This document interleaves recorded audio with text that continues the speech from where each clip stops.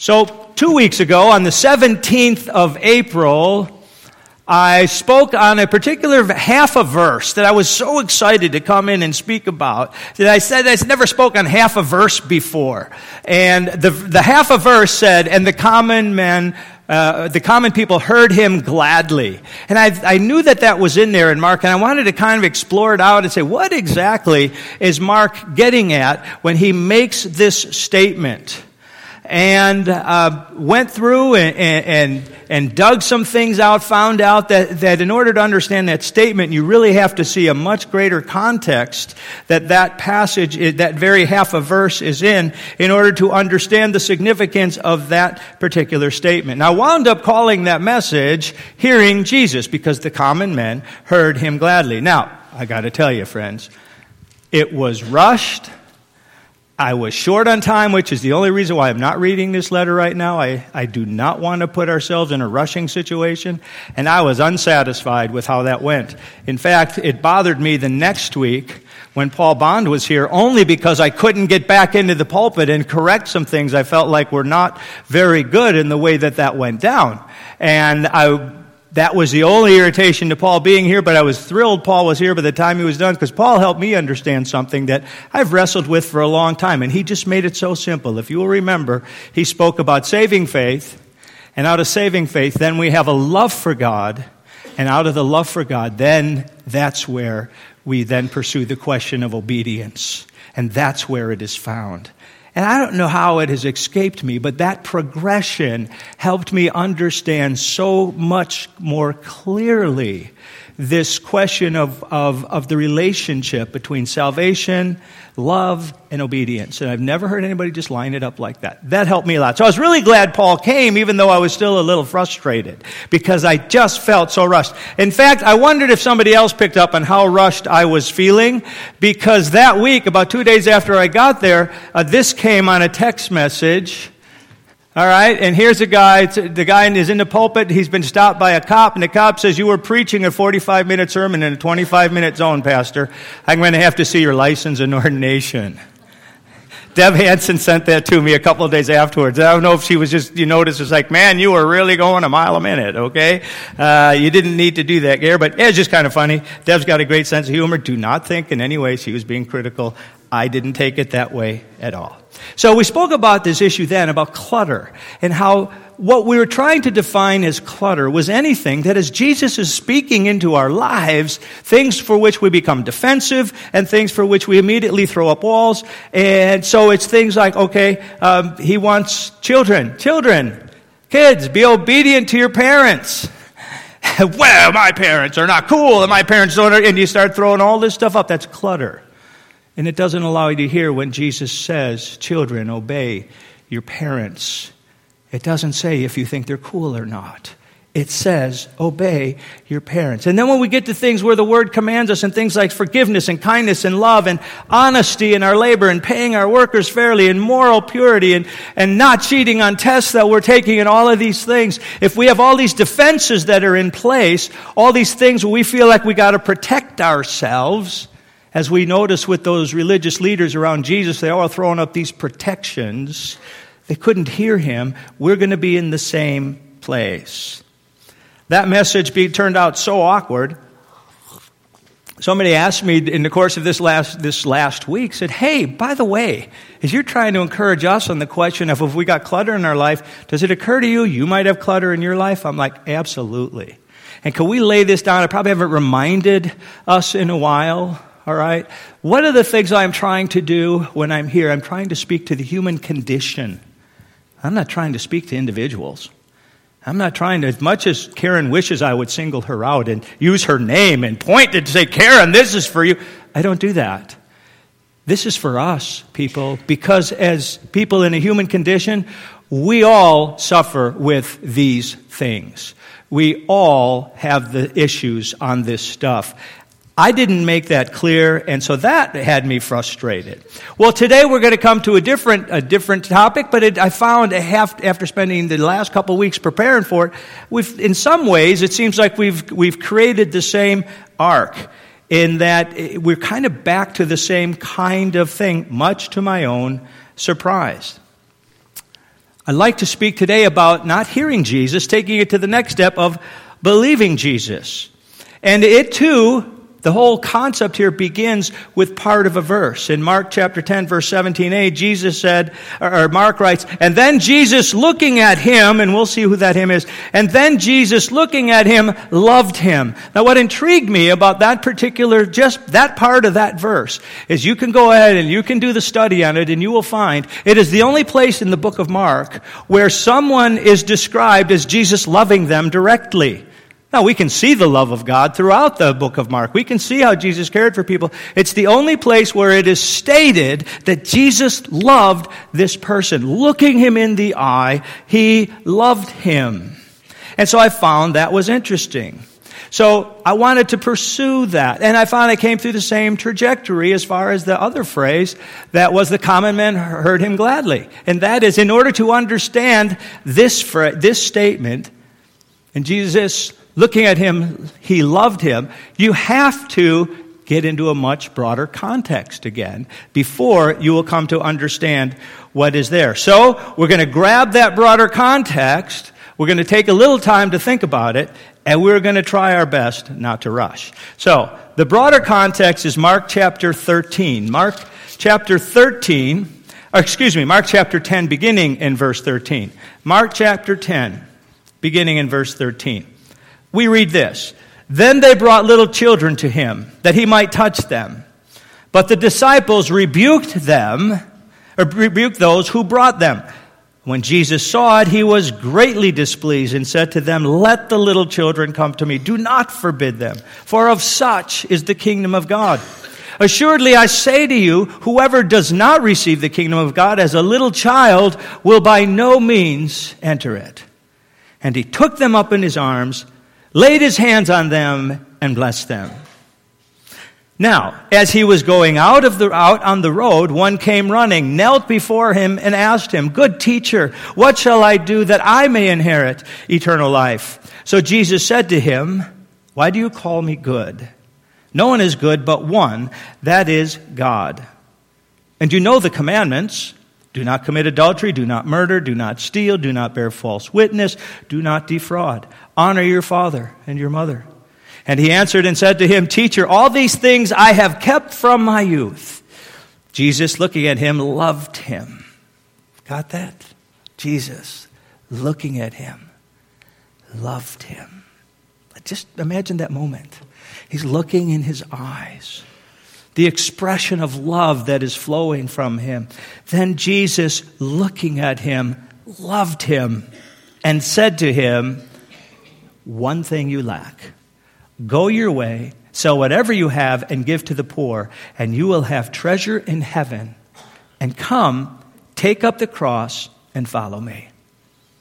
But he was sad at this word and went away sorrowful, for he had great possessions. And then Jesus looked around and said to his disciples, how hard it is for those who have riches to enter the kingdom of God.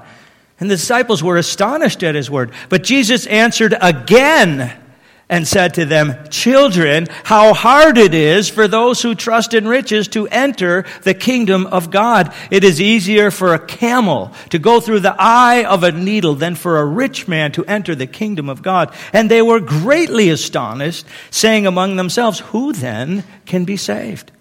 But Jesus looked at them and said, with men it is impossible, but not with God, for with God all things are possible.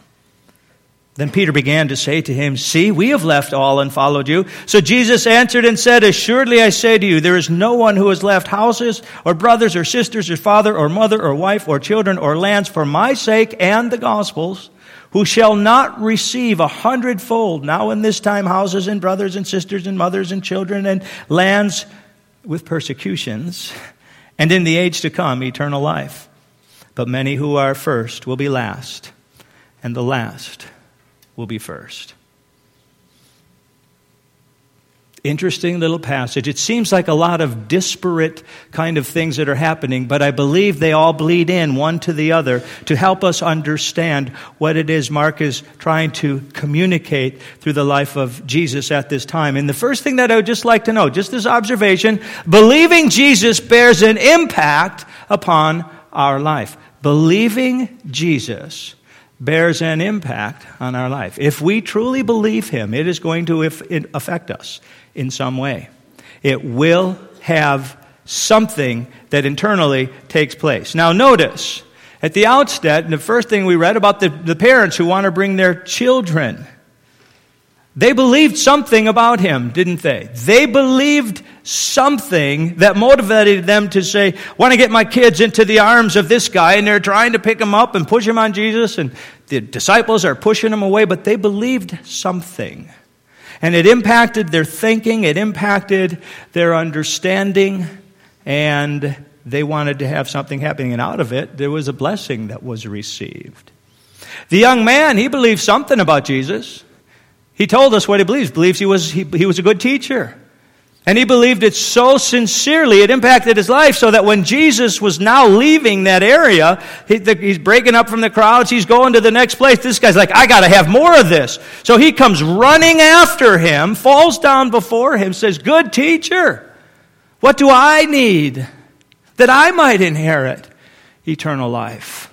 There'd been an impact upon him by what Jesus had said, and he believed that this good teacher who was there, he needed more from him before he left the area. The disciples, of course, they profess their own situation. They have believed so that they're able to say, we've given up everything to follow you. That's an impact, friends. So believing Jesus bears an impact upon our life. But believing Jesus begins with an impression on our minds. We first are going to think something. We first are going to come to some understanding. For instance, the children's parents and the children, I get this impression of him holding these children and they're perfectly fine in his arms. They know it's a safe place. And the parents knew it was a safe place to bring their children to this teacher, this itinerant miracle worker that is in their city at this time. And so the parents believed something. So when Jesus held these children, they believed it's okay. Whoever he is, it's okay to be with him. The young man believed first. There was this impression in his mind. Here is a guy, here is a teacher who has insight that I need. The others that I have listened to, they've had some good things to say. But they don't have what I truly need. I need an understanding on how to get eternal life. And so there was this impression in his mind, and so he came to him as, here's a teacher, a good teacher who has insight. He believed that. The disciples, of course, believed he was more than a good teacher with insight. In the book of Matthew, chapter 16, there's that incident that happens where Jesus asks the disciples, who do men say that I am? And they have all sorts of different responses as the public as a whole is trying to figure out who Jesus is. And then he turns directly and he says, and who do you say that I am? Because all these other assumptions were all wrong. And Peter says, you are the Christ, the Son of the living God.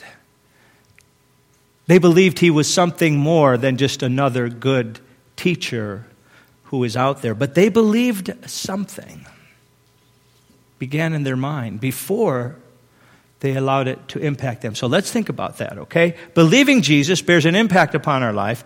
Believing Jesus begins first with an impression on our minds before we get to that place where we believe him. But that leads us to a third observation. The bigger our impression,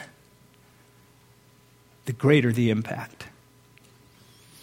The bigger our impression, the greater the impact.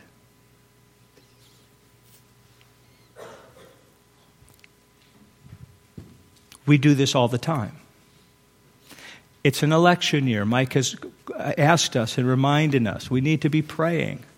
Okay, we need to be praying for what's going on with our nation. All right. So far, Good, bad, or indifferent. So far, I'm not real impressed by what I see happening. And I've been so frustrated with it leading into the fall. And I'm not real impressed. So what do I do with this information about the candidates and who's trying to gain their party's approval? All right? I actually limit how much of it I'll take in. And I don't do a whole lot more than scan the headlines. It has to be something pretty significant for me to dig into it and go behind it. Because I'm just not impressed. Say, I'm not giving that much of my life to you right now. Right? That's one thing. Had something new happen this past week. I've never had happen before. The NFL draft took place. I actually sat for the first time in all my life and watched the NFL draft. For just one reason. Mike and I have been really excited about what happened with NDSU this past year, and we've been following Carson Wentz. So we wanted to see, where does he go in the draft? He went number 2, in case you're wondering. He went number 2. We were excited that he got taken. We've been following articles on him for quite some time. He went number 2, and so then I stayed around long enough to catch the Vikings' first draft pick and then the Packers' first draft pick, and I turned it off. That was as much as I was going to give to that. I didn't even know, I'm so ignorant of the draft, I didn't even know that they're going to keep drafting for the next couple of days. There are more rounds. Like, there's more of this? Who needs that, okay? I'm only giving you this much of my life, okay? It's only going to make this much of an impression upon me that I'm going to give you this much of my life. But there is something that deserves all of our fullest attention. Okay? All of us need to be on board with this, and that is, whether you believe it or not, go back, look at the stats, the Cubs are in first place. And there are those who are predicting them to win the World Series. Now, this is worth following. And I'm reading anything I can find on that. All right? But why? It all has everything to what I think and what I believe and what I want to see happening. And the Cubs are of more significance to me than these other things right now in terms of what I'm saying, because other things aren't making that great of an impression, so I don't give them that much of myself. And I don't allow it to impact my time as I might other things. So think of the significance of the impact. The parents saw Jesus pick up their child, lay his hands on them, and bless them. I read that. It's one of those incidences I read, and I go, when I get to glory one day, I'm going to track down the parents, I'm going to track down the kids. And I want to know whatever happened with the lives of these that Jesus personally held and blessed. How did God fulfill the prayer in those kids' lives? What did they grow up to become? How did parents see God's hand upon their children? What was it like in that moment when Jesus, the Messiah, held your child and blessed them? Significant impact because of a big impression. Jesus was trying to make a significant impact on the young man. Imagine, he believed this much about him, that he was a good teacher. Look what Jesus offered him. Jesus offered him the privilege to become part of this party of people around him, the disciples group. He says, hey man, unload all that baggage and come follow me. Huge possibilities with that. Amazing, incredible possibilities, because he believed enough to fall at his feet and say, good teacher, how can I inherit eternal life? And Jesus gave him some instructions. Amazing. The disciples, we've already noted, they did leave everything. And Jesus said to them, when they said that, well, we've left everything, said, you're in for an incredible ride. All your needs are going to be met. You're also going to find there's persecution in this thing. You're going to find it's got its ups and downs. But in the end, eternal life is yours, and you're going to say it was all worthwhile. And he took them on this incredible journey that we're still talking about them. The young man's life, Mark doesn't even bother to give us his name. But did you notice, as he's interacting with the disciples, he created some confusion for them. Because the way he wound up addressing them was, after this young man, he said, sell all you got, follow me. Then he turned to the crowd. When that guy walked away, he said, it's hard for a rich person to enter the kingdom of God. And what caused them confusion was in their culture and what they understood. The reason you're wealthy, Vern, the reason you have so much money, Vern, is because God's favor is upon you and he's given you all the wealth that you've got. Okay? That's why you're wealthy. So now Jesus comes along and says, it's hard for a wealthy man to enter the kingdom of God. They're like, how can that be? The wealthy guy's already got the favor of God. And they're confused. He says they're astonished. Mark says they're astonished at that. It's like, we don't get this. So what does he do? He doubles down. And he says, children, listen to me. I'm telling you, it's hard for those who trust in riches to enter the kingdom of God. You heard me right the first time. I just want to make sure it's clear. And then to make my point even more clear, he says, it's easier for a camel, largest mammal they have available to them, to go through the eye of a needle. It's easier for a camel to do that. And now they're just completely blown out of the water. Well, if the rich people who have God's favor, if it's hard for Vernon to get in because he's clearly got God's favor, look at all the riches he has, how does anybody get saved? And Jesus says, with man it's not possible. With God, it is possible. He says, it's only with God in the equation this thing can even come to be. We quoted Matthew 16 earlier when Jesus asked the disciples, who do men say that I am? Who do you say that I am? You are the Christ, the Son of the living God. Remember what he says after that? He says to him, blessed are you, Simon Bar-Jonah, for flesh and blood has not revealed this to you, but my Father which is in heaven. This has been supernaturally revealed to you as to the reality, as to who I truly am. And you see the young man, he was still limited in his perspective about Christ. The young man was held back by this limited belief because Jesus says to him, hey, you did all the right things, the law sounds good. Then he takes him to one next step. And I believe the next step really takes him back. He's circling back on that when he said, good teacher. And Jesus said, why do you call me good? There's only one good. That's our Father in heaven. There's only one who is good, our Father in heaven. Now let's find out if you really think I'm good. Because Jesus would make the claim, he makes the claim in John, that he's as good as the Father in heaven. He equates himself with the Father in heaven. So it's not a question of his goodness. He's testing the young man to see if he's really going to get it, to see how much he truly understands. The young man, does he truly understand who he's talking to? And here's the test for him. Okay, you understand the law. All right, you've been living that out to the best of your ability. You got that. Okay, now let me put you to the real test. What do you really think about me? And here's how we'll know. Sell all that you have. Follow me. Just like these others who've done it, they've walked away from their jobs. They've walked away from their nets. They've walked away from the life they knew. And they followed me. It says, come join us. Give what you sold to the poor. That's going to give you treasure in heaven. That's going to bless your life like you've never even understood blessing. And then walk with us. You'll have eternal life. And he walks away. Now, friends, if Jesus was here today, and you knew he is the Jesus we read about in the Bible. He is the second person of the Trinity. He is God incarnate. And you know this about him. And he says, sell everything you have, follow me. You going to follow him? Amen. Yeah, you will. Thanks, Leah. That's right. You will. Because you understand what? Who he is. And because your impression of him is big enough. That's what will cause you to say, absolutely, Lord, I'm in.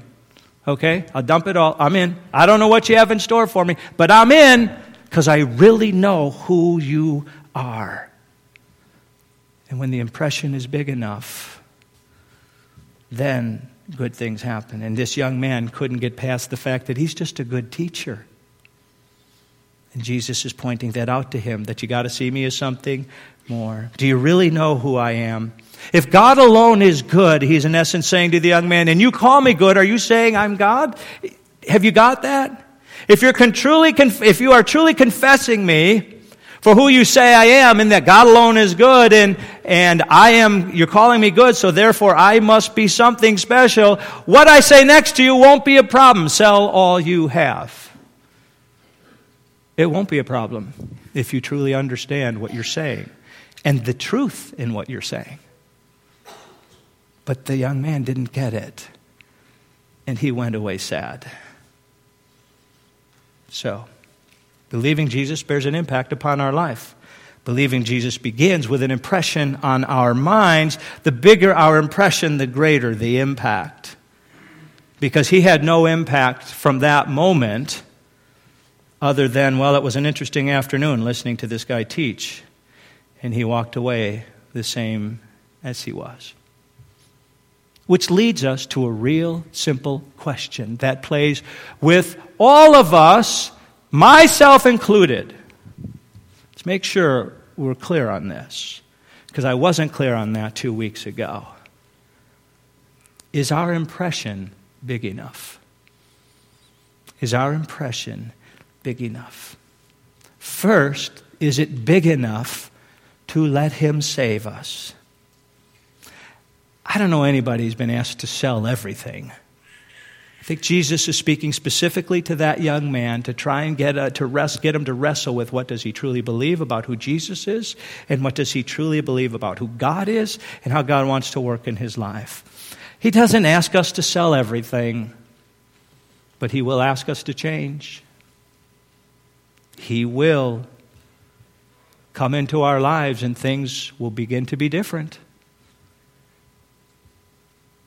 And so, is our impression big enough to let him save us?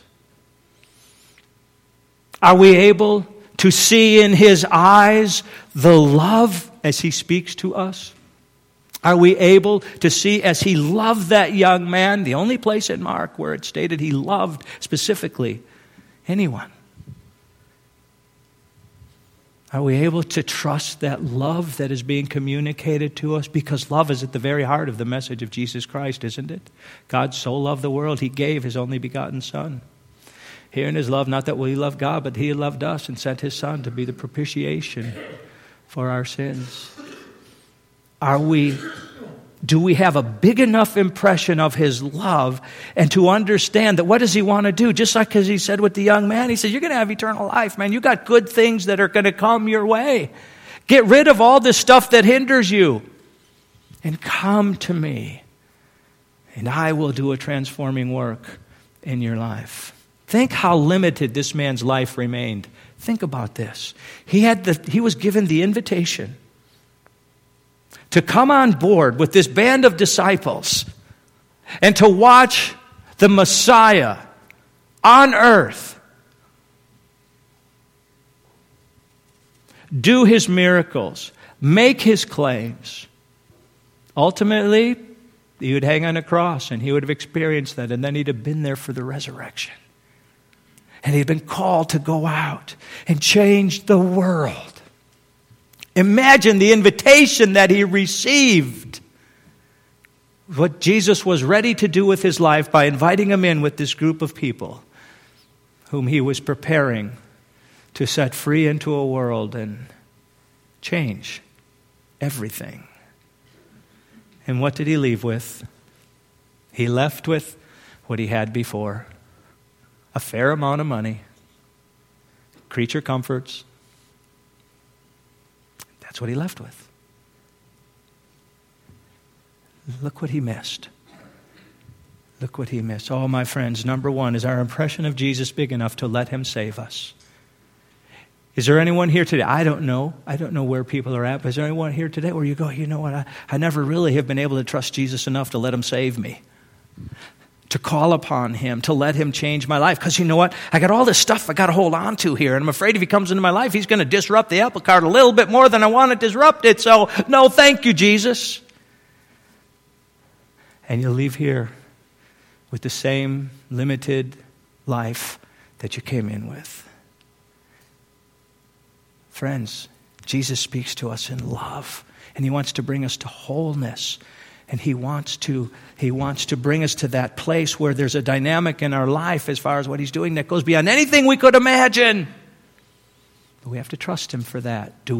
Is our impression of Him big enough that we would say, Lord Jesus, I am a sinner, and I'm trying to hold on to all these things, but I just need to hold on to You, and I ask You to come into my life, to be my Savior. Solve this sin issue that I've got. Oh, friend, each one of us has to come to that decision. Most of us here have, I trust that. But I don't know who has not. So that's the first thing. Is our impression big enough to let Him save us? And the second thing is our impression, and this is for most of us here, is our impression big enough to let Him change us? And that's what I was trying to talk about a couple weeks ago, where we get defensive and we want to protect things. And we can't hear Him, and now we're just talking about the same issues, but can we believe Him? Can we believe Him to change us, to give up the grudge that we've carried against somebody for years, to offer forgiveness to somebody who doesn't deserve it, to reach out in love to the people who are not lovable and haven't loved us, and He's calling us, to mend relationships within a family, within a neighborhood, at work. Is our impression of Him big enough that we can trust Him to think and operate differently over those who abused us as children, and we can trust Him that He'll bring healing to these areas if we open them up to Him? Is our impression of Him big enough? See, this is why I try and speak to the human condition. Every one of us is here with some place where God's trying to press upon it and say, will you let me in here? And for each of us, it's unique. And He speaks to me too. Are we clear? For each of us, though it's unique, He says, I want to open that up and I want to bring healing into that place. Do we see in His eyes as He looks at us, do we see His love? Do we hear His voice of love, that His desire for us is good?